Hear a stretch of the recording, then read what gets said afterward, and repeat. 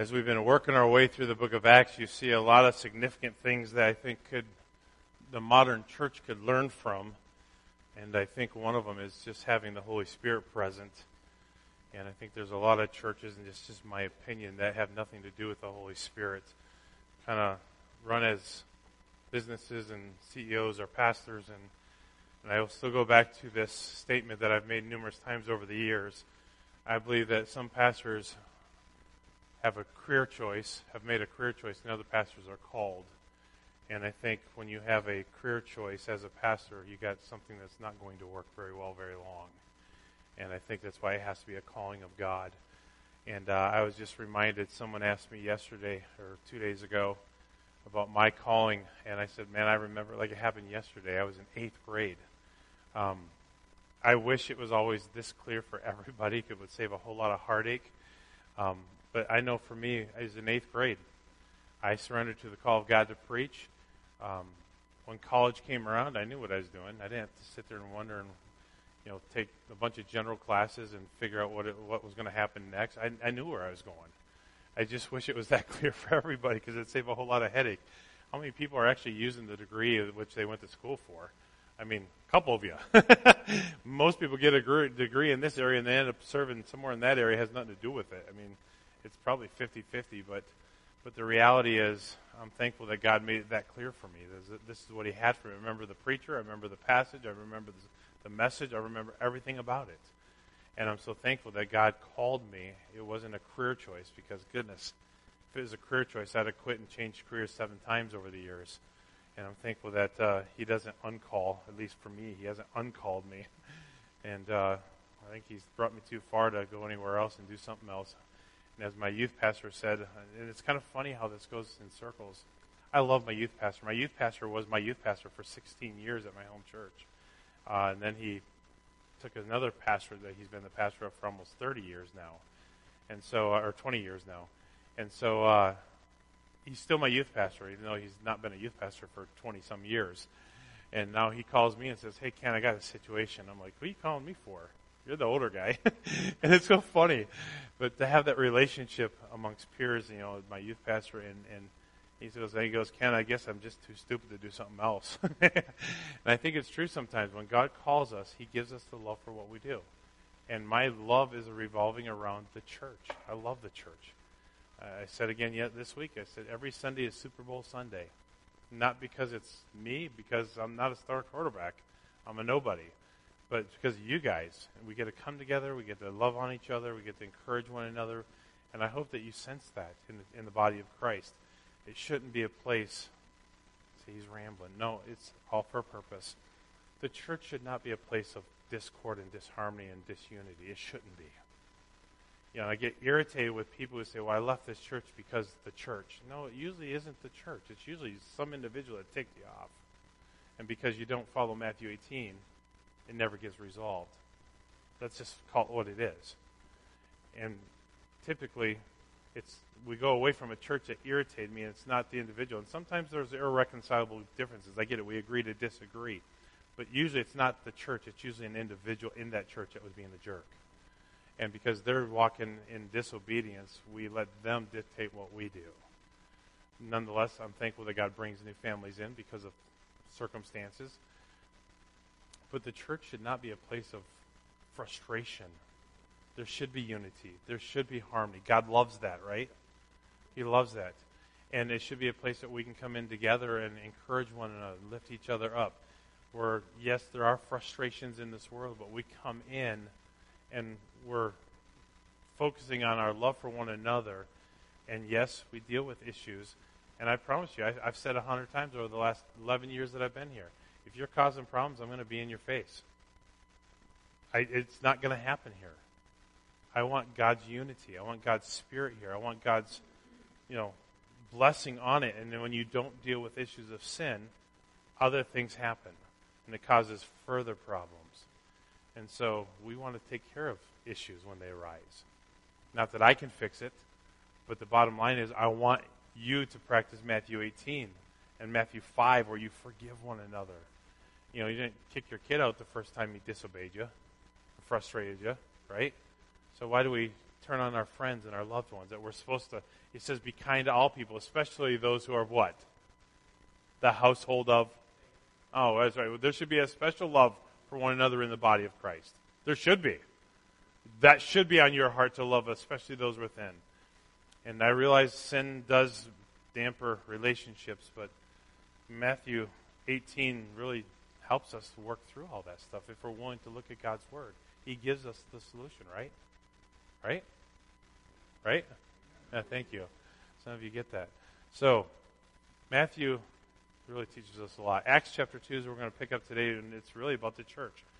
And under some of your topics here, it may say something about a growing church or a vital church grows or the growing church or something on your topic beginning verse 40. But I want to just begin this morning by reading verses 40 through 47. We are going to be jumping around a little bit this morning.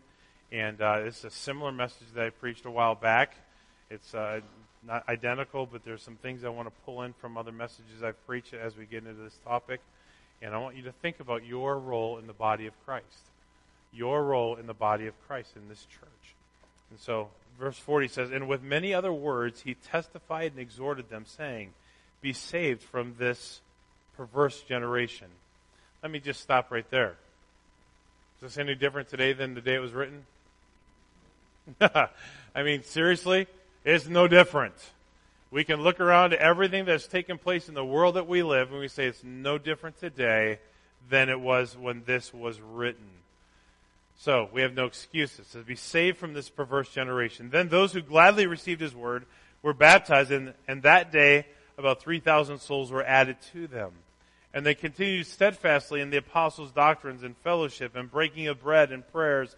Then fear came upon every soul, and many wonders and signs were done through the apostles.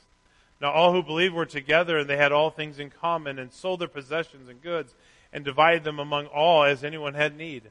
So continuing daily with one accord in the temple, and breaking bread from house to house, they ate their food with gladness and simplicity of heart, praising God and having favor with all the people. And the Lord added to the church daily those who were being saved. Lord God, we pray that you would speak to our hearts. And Lord, I know that this is not a perfect church because it's made up of individuals, Lord, who are not perfect. We only have one perfect person, that's Jesus Christ. And so, Lord, we know that the church is not perfect, but Lord, we are able to walk in fellowship and unity and in forgiveness for one another.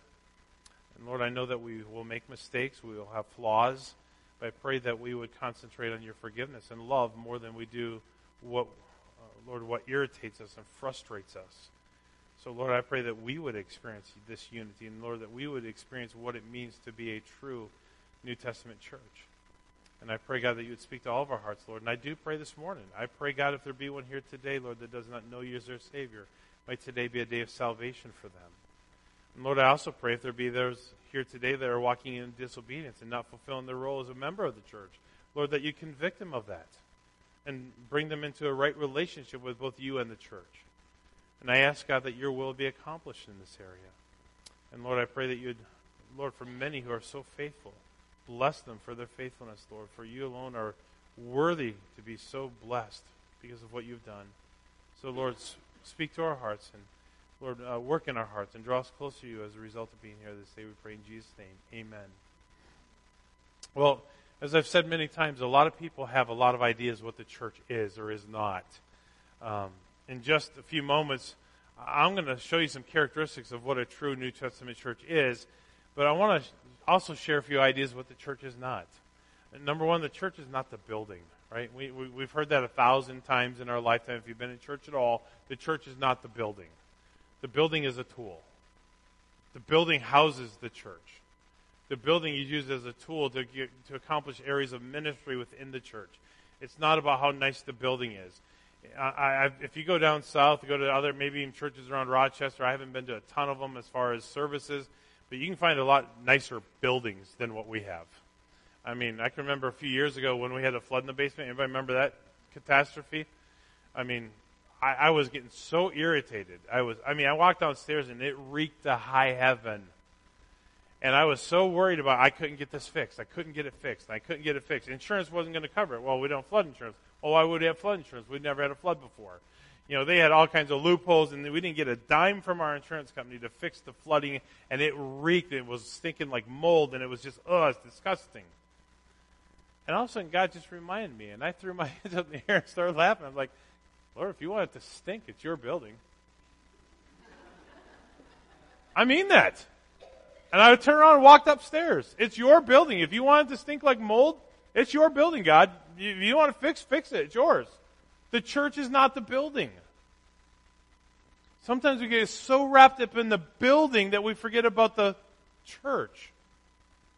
I remember when we first got here, it was 11 and a half years ago, and I had my first deacons meeting, and we were talking about, and I inherited the problems of the foundation, and thankfully we got a lot of that fixed. And I remember Len Planton looking up at me, he goes, Pastor, maybe I would just sell the building and start over. And I looked at Len, I'm like, what are you, nuts? I think he was on to something. We probably should have. But looking back, it's here nor there, but it's not the building. And we can get so wrapped up, and I remember David Platt talking about the church that he went to in Birmingham, Alabama. And, the day that they came here, and he's like, this monster mega church, and they have theater-style seating, and the lighting was just multi-million-dollar lightings. And he said, I remember reading a magazine. Church sends money to Africa to help with starvation. And comes to find out, it's his church, I believe. And he says, we're sending a $5,000 check to Africa, and we got a $15 million building or whatever it was. What's wrong with this? What is wrong with this? You can send millions on a building, and in comparison, a drop in the bucket for ministry.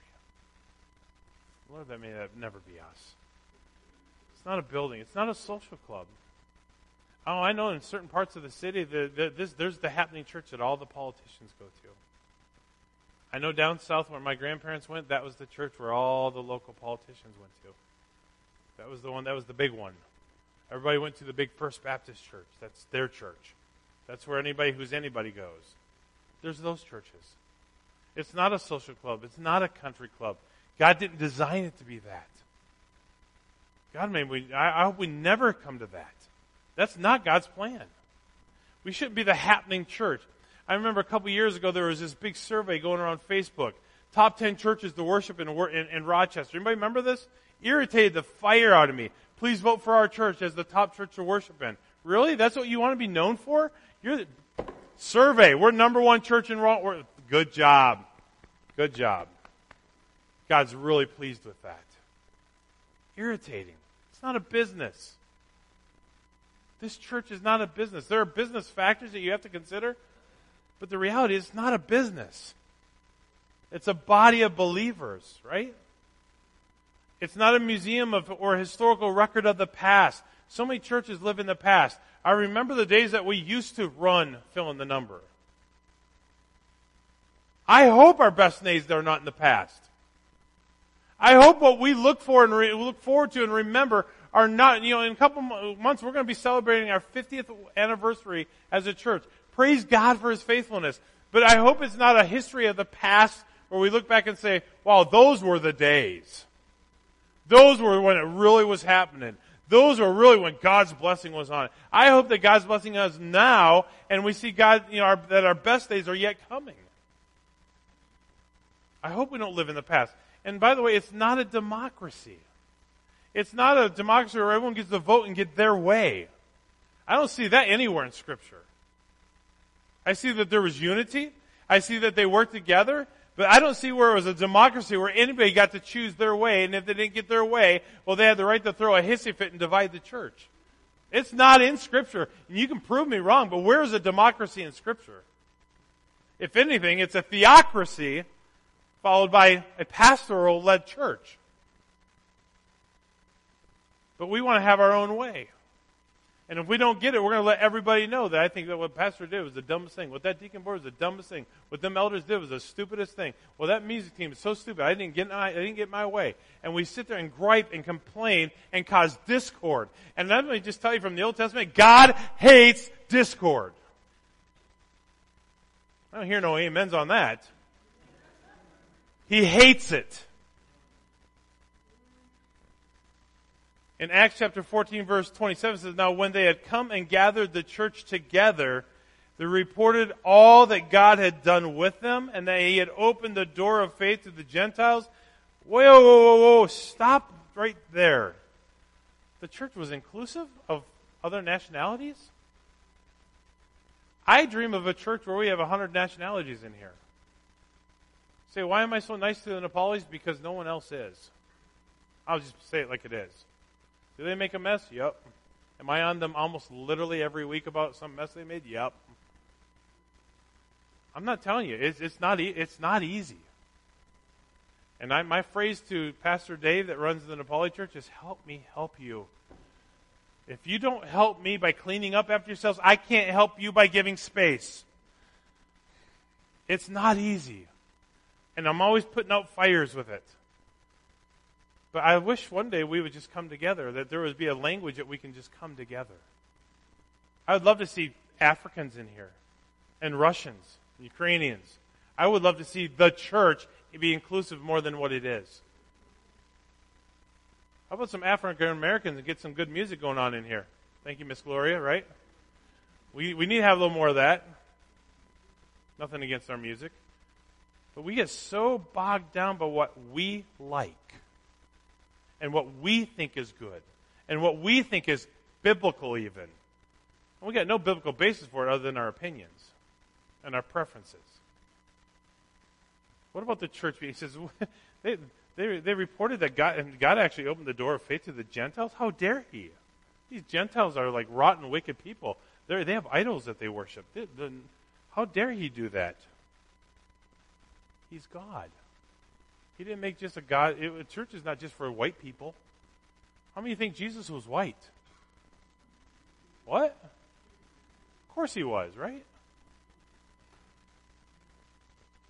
But we act like it. We act like it, don't we? He has to be just like me. It's the God I imagine. It's the Jesus I know. It's the Jesus I was taught and talked about.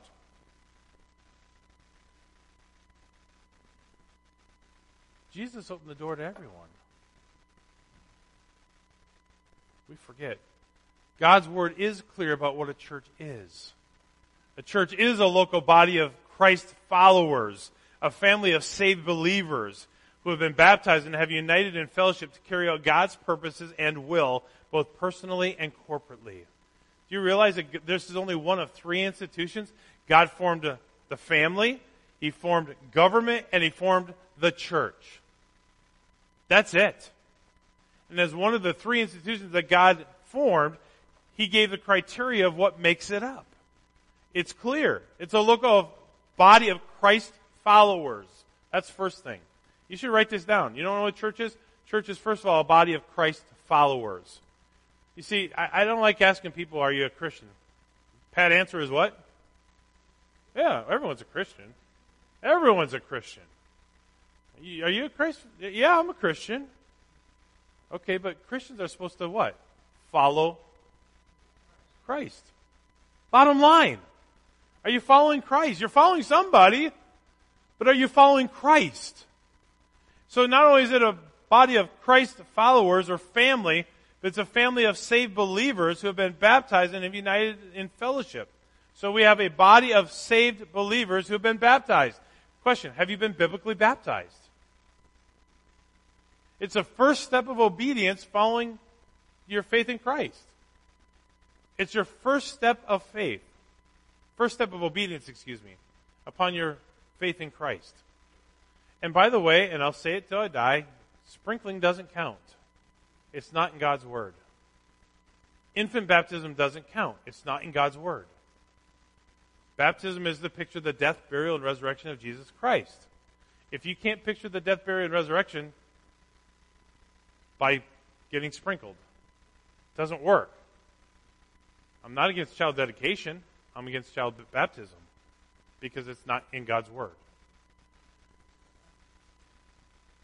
And furthermore, you'll find out in Scripture, if you follow the Scriptures, is that baptism always follows belief, which pretty well knocks out infant baptism. They don't know what they're doing. They don't know what's happening to them. All they know is that they're going to start crying in a minute because water's going to be running down their nose. They don't know. See, baptism is a conscious decision to identify with Christ. It's a public testimony. As I said before, I've had people ask me, can we do it on a Saturday when nobody's there? Nope. Sorry. I know you might be a little bit shy, but no, we don't do it on Saturdays because it's a public profession of your faith. It says, I'm not ashamed. And I hope that when we do it in a couple weeks, that you'll invite all your friends and relatives and neighbors that may not have a church family, that may not have a relationship with Jesus Christ, so that you can publicly proclaim your faith through baptism. I hope that you'll do that. But God's word is very clear. And then number 3, they're united in fellowship to carry out God's purposes and will. The church does not exist as a, I've thought about this 1,000 times, but I don't like shows like Little House on the Prairie and The Waltons. Every time those shows come on, I just I want to gag a maggot. I'm sorry, I don't like them. John Boy is not the end-all, one-all, infinite wealth of wisdom. And, Father, whatever his name is on Little House, Ingalls, and everything else that happened. No, unbiblical church. Sorry. It may be a wholesome and clean, there's no cuss words, I'll give you that. But the reality is, that's not a church. A church was not the central location to cover all the political issues of the town. I will tell you, though, that the church was the foundation for taking a stand against evil. Look in history. Look at our Constitution. Much of the Constitution was preached in pulpits before it was written on a piece of parchment. That's fact. It's not to be up here to sit there and make it all-inclusive for the world around us to make sure that we don't hurt anybody's feelings. That's not the purpose of the church. I'm sorry. The church is to carry out God's will in unity, both personally and corporately. When someone asks me if I'm willing to give to all these other not United Parachurch, all these outside organizations, do you want to get? I usually don't. Why? Because I can accomplish it through the church, and I'd rather give through the church where I know where it's going to go. That's the way I believe. God uses the church to carry out His purposes and His will, both personally and corporately. 1 Corinthians, and we will get into our text in Acts 2, I promise you. But 1 Corinthians chapter 12, almost there, verses 27 and 28 says this. Now you are the body of Christ and members individually, and God has appointed these in the church. First apostles, second prophets, third teachers, after miracles, and then gifts, healings, helps, administration, varieties of tongues. God gives the gifts of the church to carry out His purposes, His will. The reality is, oftentimes we want to do our own thing. And when that happens, it usually is followed by discord and disunity. We've got to start getting back to where God is on the leadership panel, and what He says goes. But He does allow within the body of Christ those who are leaders. In fact, He gave deacons and He gave elders. And that's it. In deacons, 1 Timothy chapter 3, verses 1 through 7, actually verses 1 through 13, and Titus 1, he gave the description of qualified church leadership. So it's not just a figment of someone's imagination that we have deacons, and deacons need to do what God has called them to do as far as serving the church. He says, is the elder to leave the tables, or leave the preaching of the word to set up tables? No. He said, their deacons are to be servants and the workers of the church. That's what He designed it to be. Elders, to take care of the spiritual affairs of the church. And by the way, who's going to be the next elders in this church? It says if a man desire the office of a bishop. I don't know who that is, but there are qualifications underneath that, but it starts with a desire. And then if you biblically fulfill the characteristics, Pastor Jim can't do a whole lot these days. He's tied up. But who's going to be the next generation? Mike's, how old are you, 81? 80? 81. He's not going to be here forever. Who's going to be the next Mike? The next Jim? Who's God going to build up to be that next person? Who's going to say, God work through me, use me, and fulfill those characteristics and those roles? But a local body is compared to a physical human body. In fact, turn your Bibles to 1 Corinthians 12 just for a moment, and then we'll come back. 1 Corinthians chapter 12. It's compared to a human body. And let me just say, I've said it 100 times, we've laughed about it, but some of you are armpits, man. Some of you are armpits. Some of you are like stinky feet. You just need a bath. I don't know. Some of you are tongues that just nonstop. I'm just saying, not every body's perfect. This one ain't perfect, right? So a local body is compared to a physical or human body. The body has many parts and specific functions. If you see that, beginning of verse 12. It says, for as the body is one, it has many members, but all the members of that one body, being many are one body, so also is Christ. For by one Spirit we are all baptized into one body, whether Jews or Greeks, whether slaves or free, and having all been made to drink into the one Spirit. For in fact, the body is not one member, but many. When I think about this, I remember the first time I was in India, and I was in Dr. Chatla's office, and above his office wall, or office door, he has this thing. He says, in Christ there are no castes. See, in many worlds, there's a hierarchy of order. But he says, when these people come to know Jesus Christ, it's no longer about I'm in this caste, or I'm in this caste, or you're in that caste. We're all one in Christ. In Christ there are no castes. It's not about whether or not you're white, or black, or Ukrainian, or Russian, or Congolese, or what. If you know Jesus, we're together. Let's act like it. No one's better than someone else. You may have a different role, a different function, but it doesn't make you better. It doesn't make you one up just because. Verse 14 says, for in fact the body is not one member but many. If the foot should say, because I'm not a hand, I'm not of the body, is it therefore not of the body? And if the ear should say, because I'm not an eye, am I not of the body? Is it therefore not of the body? If the whole body were an eye, where would be the hearing? If the whole were hearing, where would be the smelling? There you go. But now God has set the members, each one of them, in the body just as He pleased. Get that. God places you in the body as it pleases Him. Think about that. I don't think it's an accident when God brings a new family in. I don't think it's an accident. I don't think it's coincidence. I don't think it's chance. I can't go out in the streets and say, hey, you need to come here. Hey, I know you've been here, but you need to really go over there. God places people in the body as He sees fit. And then He says in Matthew, other sheep have I that need to be come part of the fold. We're to go out and get them, bring them in. But the reality is God places them. Some last, some don't. It says in verse 19, and if they were all one member, where would the body be? In other words, he talks about all the members being different parts, right? What if every one of you were an eye? That'd be scary. All of you are a bunch of feet going your own direction. That'd be scary. But now indeed there are many members, yet one body. And the eye cannot say to the hand, I don't have need of you. Nor again the head to the feet, I have no need of you. No, much rather those members of the body which seem to be weak are necessary. Think about that. The weaker parts of your body, necessary. Let's read between the lines. The smallest parts of your body, there to reproduce, there to make stronger, there to make more. Your tongue. How powerful is that? A small member. How powerful is that? If it's used correctly.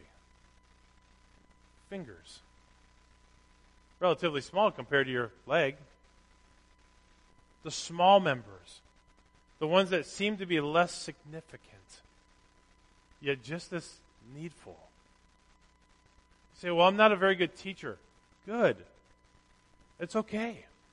Not everyone's going to be a teacher. Some people need to fold the bulletins. Some people need to say hi to everyone that walks through the door. Everyone is necessary. Verse 23, and those members of the body which think to be less honorable, and these bestow greater honor. And our unpresentable parts have greater modesty. But our presentable parts have no need. But God composed the body, having given greater honor to that part which lacks, that there should be no schism. What's that word schism mean? Division. God loves unity in the body, but that the members should have the same care one for another. You know, it's amazing. When you take a shower in the morning, do you just wash one leg or do you wash both? No. I got to separate somehow. I can't get this leg wet, but this leg's okay. I'm going to wash this hand, but not this hand, as you're standing under the shower. You say, well, that's ridiculous. Right. Absolutely ridiculous. That's what he says. But that the members should have the same care. All your body parts get the equal care. All of our members get equal care. There shouldn't be cliques. It shouldn't be those are the wealthy ones. Or those are the ones that get all the pastor's attention. That doesn't work. That doesn't fly. And if one member suffers, what's that next phrase? All the members suffer with it. Well, wait a minute. I got a toothache. It doesn't affect your back. But when you got a toothache, how many feel like going to work? Why not? It's not your feet. It's not your legs. It's not your brain. It's your tooth. Your tooth is fine. Everything else is fine. Why does one little part affect your whole body? Anybody ever had a backache? And you didn't feel like working? Well, what's wrong with your feet? Your feet are fine. Go to work. Your eyes work. Go to work. Why don't we want to do that? Because when one part suffers, the entire suffers. Right? When one side of the church is going through, when family on this side of the church is going through a difficult time, we should be rallying around them. Not judging. Well, if they wouldn't have done this, it wouldn't have happened. No. Who made you so self-righteous? We should be together. This is not my words, this is God's word. But yet we're critical and judgmental. Or if one member is honored, all the members rejoice with it. I get pretty excited when somebody gets honored within our church. I've bragged on several of you several times. You don't even know it. Someone talks about their mechanic being good, and I was like, yeah, but was your mechanic the ASC Mechanic of the Year not once but twice? Yeah, I brag on Brian. I brag on all of you. Why? Because I'm excited. This is my family. You are my family. If you've been here, you're my family. My family knows you call my phone anytime, day or night, and more than likely I'll answer it. If I hear it, I'll answer it. My biggest pet peeve is when people don't answer the phone. It drives me nuts. Take 2 seconds and answer it. Bottom line is, we are family. My greatest memories are around God's work, God's church. I had my first fishing trip as a father-son fishing trip at my church. I learned to work on buses on Saturday mornings at my church. Went on youth outings at my church. Everything. I had cleaning days at church. We didn't just have the fun stuff. We had the dumb stuff too. We were there every time the doors were open. It was just ingrained within us that, the church is God's favorite entity. Everything happened around the church growing up. And it seems like today the church gets the leftovers. I'll be honest with you. I hate it. I hate it. I hate that COVID screwed up our schedules. I hate it. And once you give up ground, you don't get it back rarely. I hate it.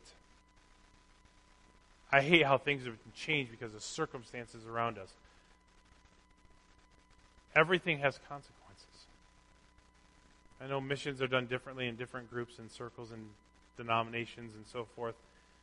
But the primary way that missionaries got support was to go around from church to church to church to church for years and years and years and years, because we had a Sunday morning service, we had a Sunday night service, we had a Thursday night prayer meeting or a Wednesday night prayer meeting. We had Sunday school hours. You know who has suffered in all these changes? Missionaries. They have one service a week in 90% of churches across America. And guess what the one service that pastors are not going to give up for a guest speaker is? That one service. We're different around here. I give it up. I don't like to. But I do. Because I know it's the only door they're going to get, some of them. But we've changed. The church is not the lifeblood anymore. Everything else is. Church gets leftovers. It's reality. We don't want to talk about it, but it's reality. Church gets leftovers. 80% of church is still online. Why? We have the opportunity to come and see each other and smile at each other and hug each other. Say, well, I'm not a huggy person. Great. 80% of you are, though. And they need a hug. Who needs a hug? There you go. All of you. Sorry, it's funny. Oh, by the way, I love it when you go, la, la, la, la, la, la. You guys see the look on your faces, some of you. It's hilarious. There is no theological or doctrinal wording behind la, la, la, la, la, la, but it is absolutely great to watch you guys' faces on that. I see some of you younger kids are like singing it out, and mom and dad are like, not singing those words. It's great. I love it. It's just like you can see a picture of yourself, man. I'm going on World's Funniest Home Videos. Almost to my text. So what are some of the purposes and functions of the church? And I'm going to give you a pastoral standpoint before we get in our Acts chapter 2. Turn your Bibles to Ephesians 4. It's going to be a review for some of you, I know. But for some of you, it won't be. Ephesians 4, beginning at verse 11. It says, and he himself gave some to be apostles, some prophets, some evangelists, some pastors and teachers. So here's what you see in verse 12. For what? For the equipping of the saints. Who are the saints? What? The church. All of y'all. Anybody that knows Jesus Christ as their Savior. Anybody who claims to have a relationship with Jesus Christ. You're the church. You are the saints. And God says, hey, you need a pastor who will equip you to do the work of the ministry. I can safely say that for the last 11 and a half years I've been teaching the Word and encouraging us to do the work of the ministry. I've been equipping, but at what point will we start doing? Some are. Don't get me wrong, it's not everybody. But some of you ain't done one thing in the 11 years I've been here. That's the truth. Man, he's on a harping roll today. I'm just preaching the Word. Some of you ain't done nothing in 11 years. What's your work for the work of the ministry? You've been equipped, you've been trained, you've been told, you've been given opportunity, you know of projects, and you still ain't doing nothing. Do you realize that you don't have to be good at it? Did you know that? You don't have to be good at it. In fact, he says in 2 Chronicles 16, it says, for the eyes of God run to and fro throughout the whole earth to do one thing, to show himself strong in him whose heart is perfect towards him. God says you don't have to be good at all. You don't have to be a good speaker. You don't have to be good at Sunday school. You don't have to be able to relate to everybody. You don't have to have the nicest this, the best that. He says, I will show myself through that person. You know what that does? It takes all the pressure off of you and me. Did you know that? It takes all the pressure off of you. Because you don't have to be good. You just have to be willing. That's it. God says, I will show myself strong through him. You don't have to be good. You just have to be willing. That's it. That takes all the pressure off me. It's not about me anyway, right? It's not about us. Because if you're really good at something, what do you need God for? That's what he said, not me.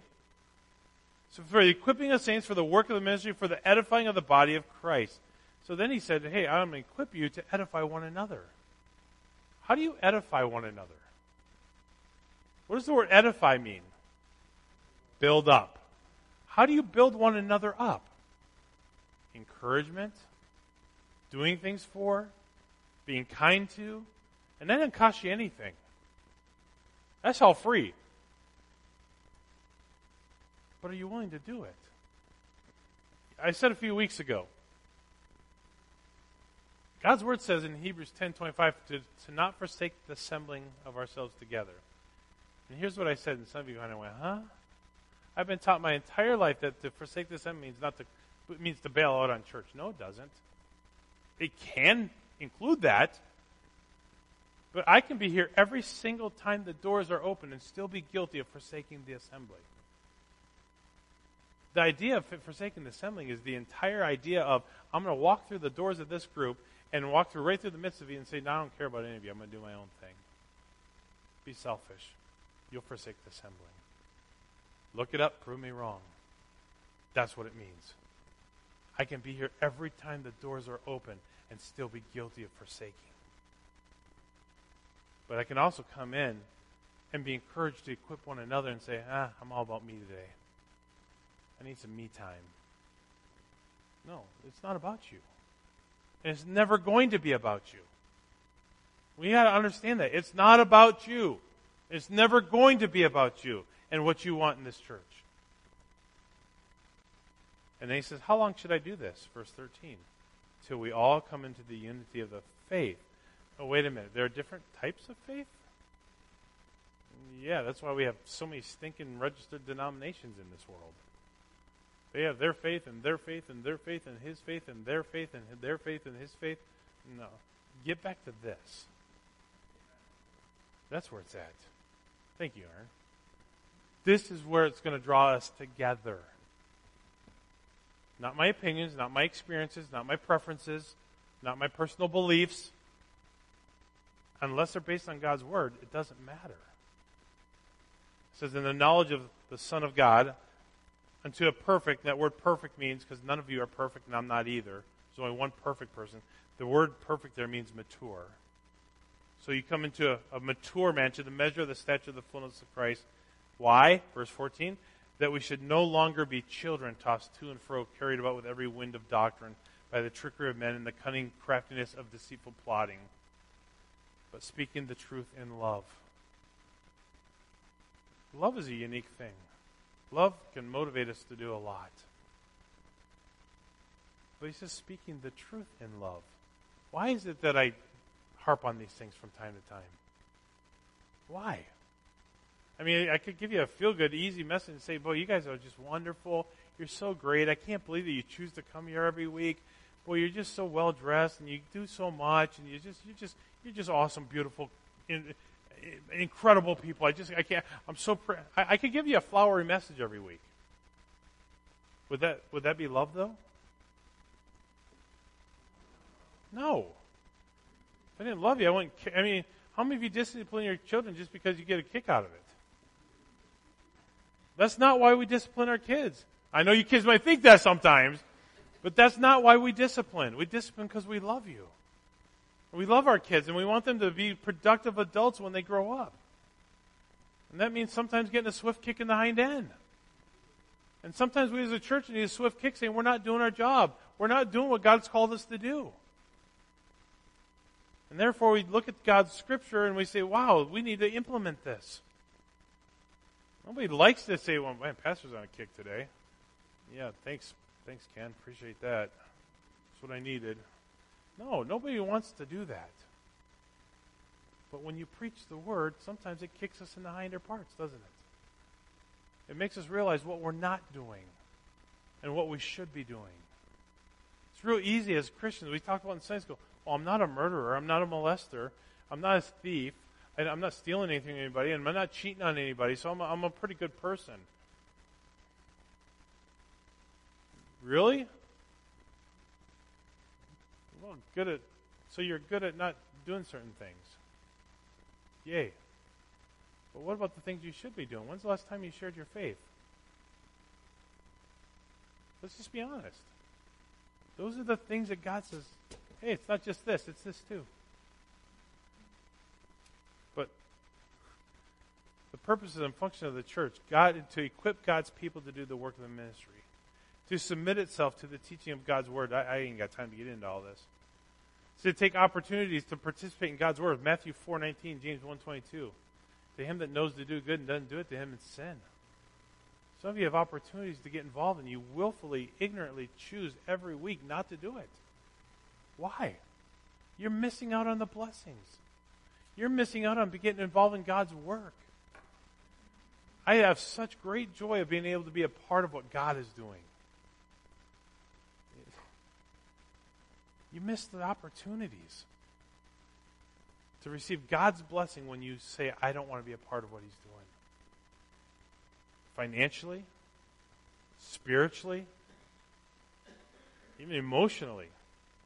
Some of you are so wrapped up in your own self that you can't see anything else. You want to get your mind off yourself? Go to Africa. Pick a country. You think it's so bad here? Go to one of those. Pick one. Any of them. Pick one. You realize how blessed we are here. How much we do have. How great it is. And we don't even think about it. I don't think there's a person in this room that has ever had to go to the local garbage dump where people throw all their garbage there and start sifting through, first of all, to find a container that doesn't have a hole in it. Then find some clean water to wash it out and to put some drinking water or cooking water in. I don't know one person in this room that's had to do that. We have got it so good. And when we can be a blessing to someone else and we choose not to do it, why? I ain't got time for that. I got my own worries. Got my own frustrations. Got my own needs. Wow. Some of us are going to get to heaven one day and realize that we had it all wrong. If you make it there, I mean. Some people ain't going to make it. I just say it. Life doesn't reflect the life that has been given solely to God. And then another one, to make disciples who reproduce themselves in others. 2 Timothy 2:2. Okay, real quickly. Close of Matthew and Acts chapter 2. Let's get over there just for a minute. Notice the model of the first church. We read the verses 40 through 47, but first one I want you to see is in verse 41. It says, Then those who gladly received his word were baptized. The first thing I want you to see about the church here is that they gladly received the word. Say, man, Pastor, after everything you told us, we're supposed to gladly receive that? Mm-hmm. Yep, because it's not my word. It's not my word. God's word. We are to gladly receive God's word.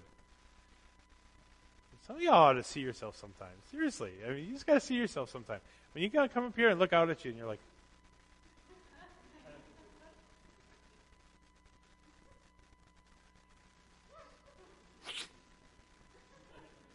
and you don't move. It's just like, hello, anybody home? I know the lights are on, but I'm not sure anybody's home. They came and gladly received the word. I don't care who's teaching up here. Sometimes you say, well, that was a good message. Sometimes you say, man, he was on left field. So far, I didn't know where he was. The pastor, just land the plane so we can go home. Just go. And some days there are people up here and you're like, he's all over the map. He's everywhere and I can't follow him. Here's the point. You come to church and you say, God, will you teach me today? Show me something that I can take with me this week to help me grow and to walk with you. That should be our prayer. Whoever's up here. Sometimes we have our favorites. Put that aside. It's not about the messenger. It's about the message. Right? We're mature enough to understand that, right?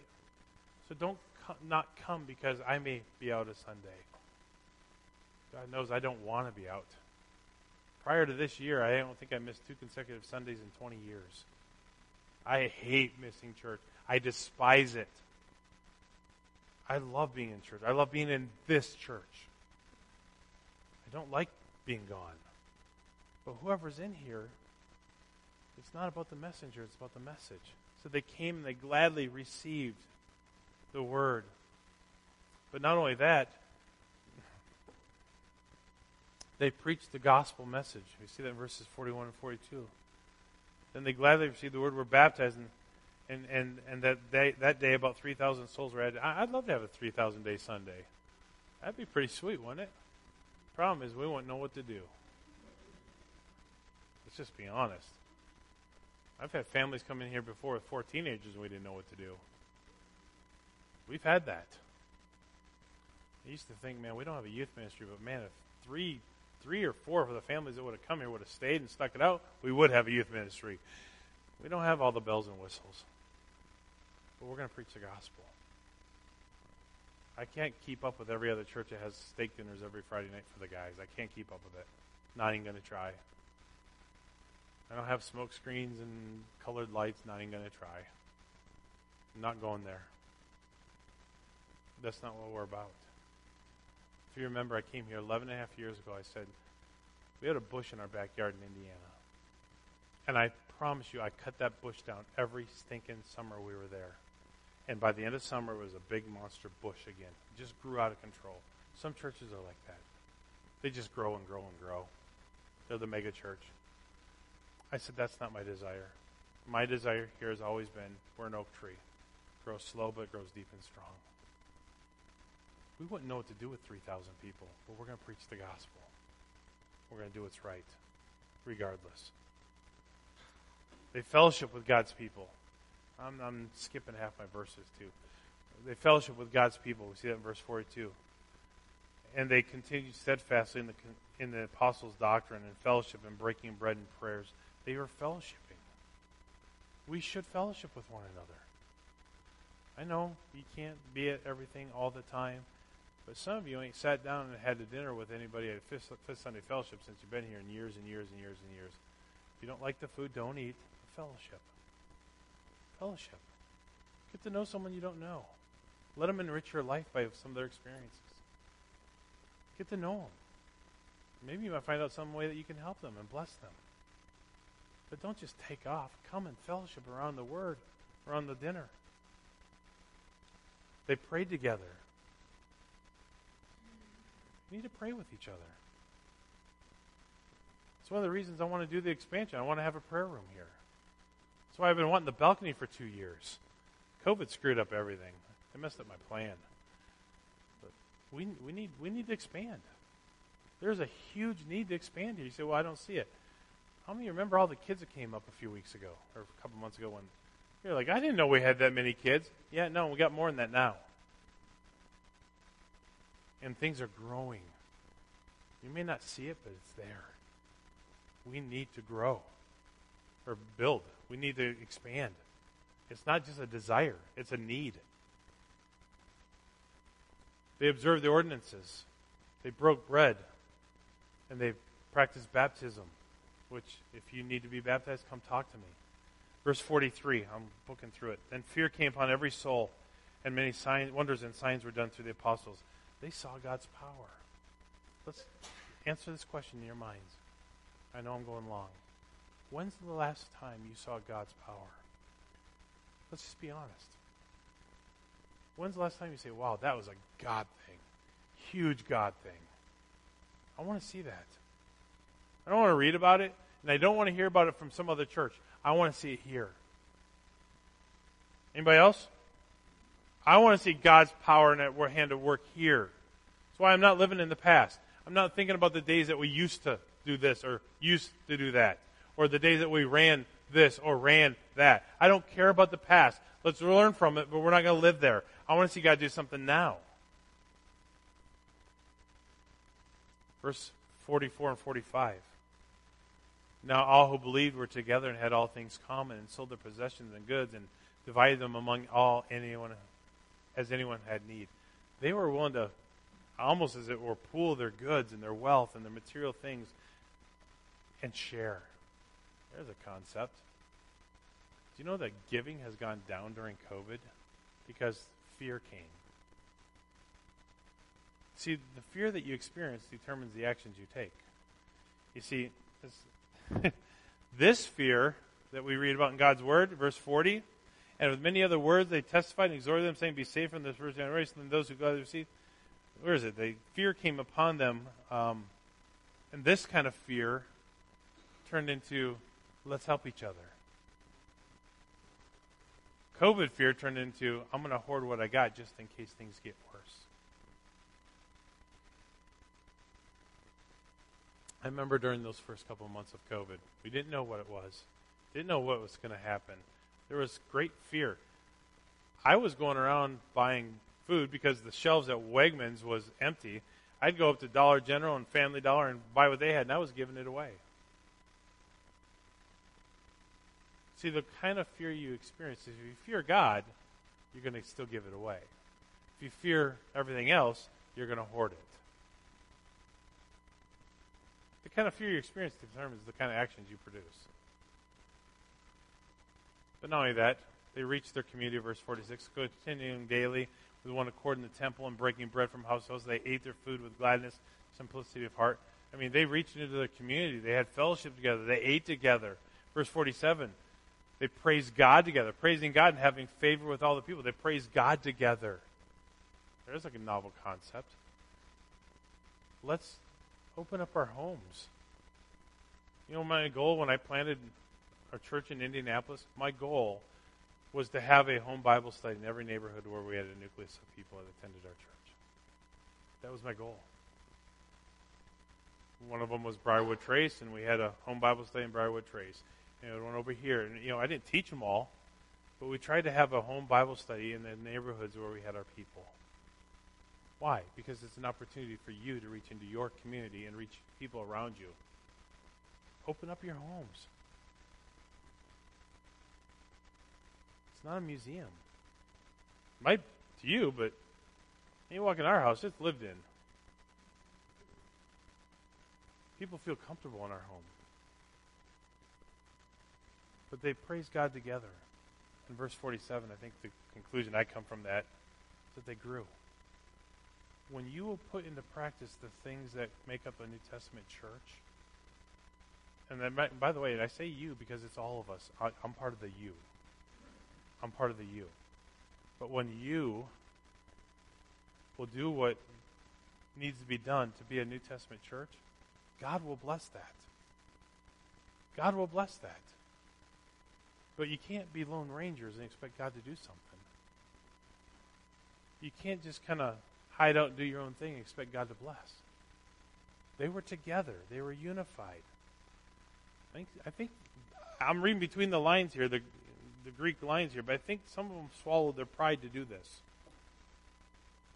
Because you can't have pride and be selfless at the same time.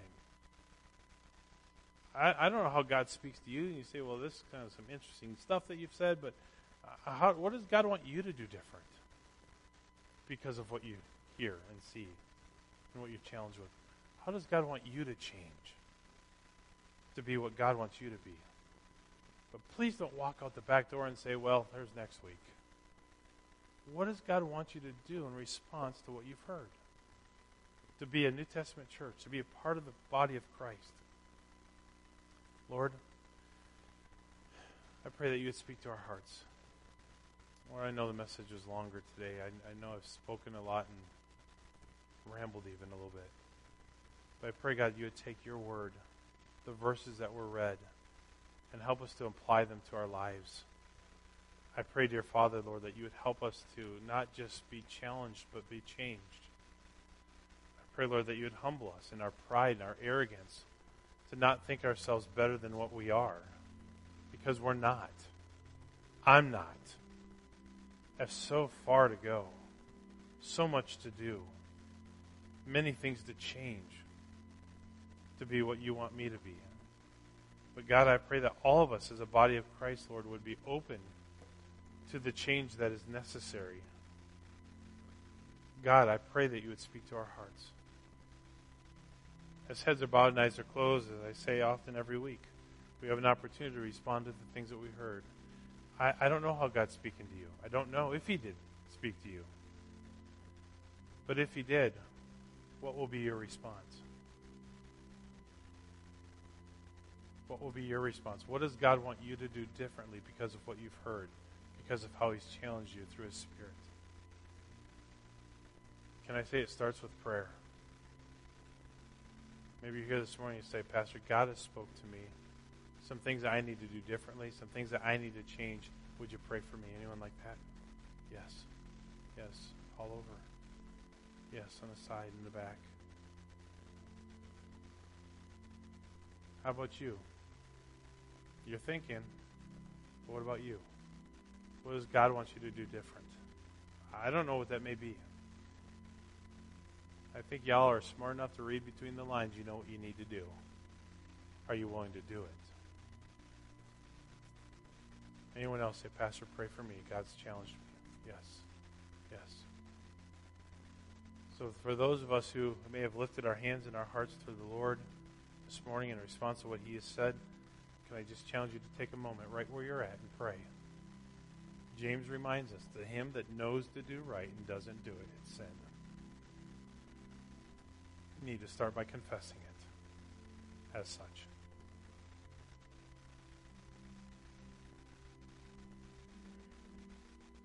And then ask God for His help, His wisdom.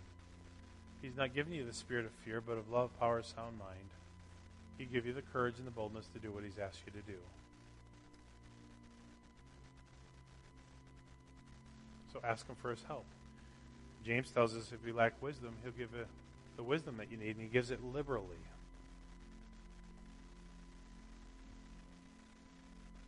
Just take a moment and pray and give it to God.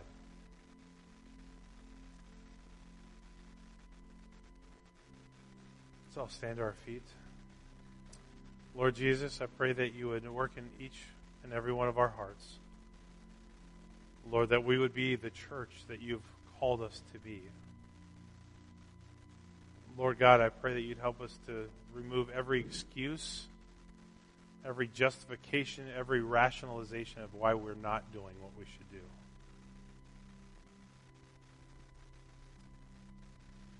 God, I pray that you'd help us to be honest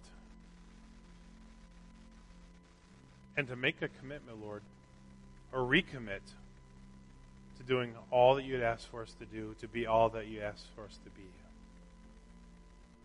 Would you speak to our hearts, Father, even beyond this service time? Be with each one who raised their hand, Lord. Give them victory this week, Lord, as they begin to implement changes in their own walk. And Lord, may we see your hand at work. May we see the power of God at work in our midst. So, Lord, speak to us. And may we respond in obedience. We pray in Jesus' name.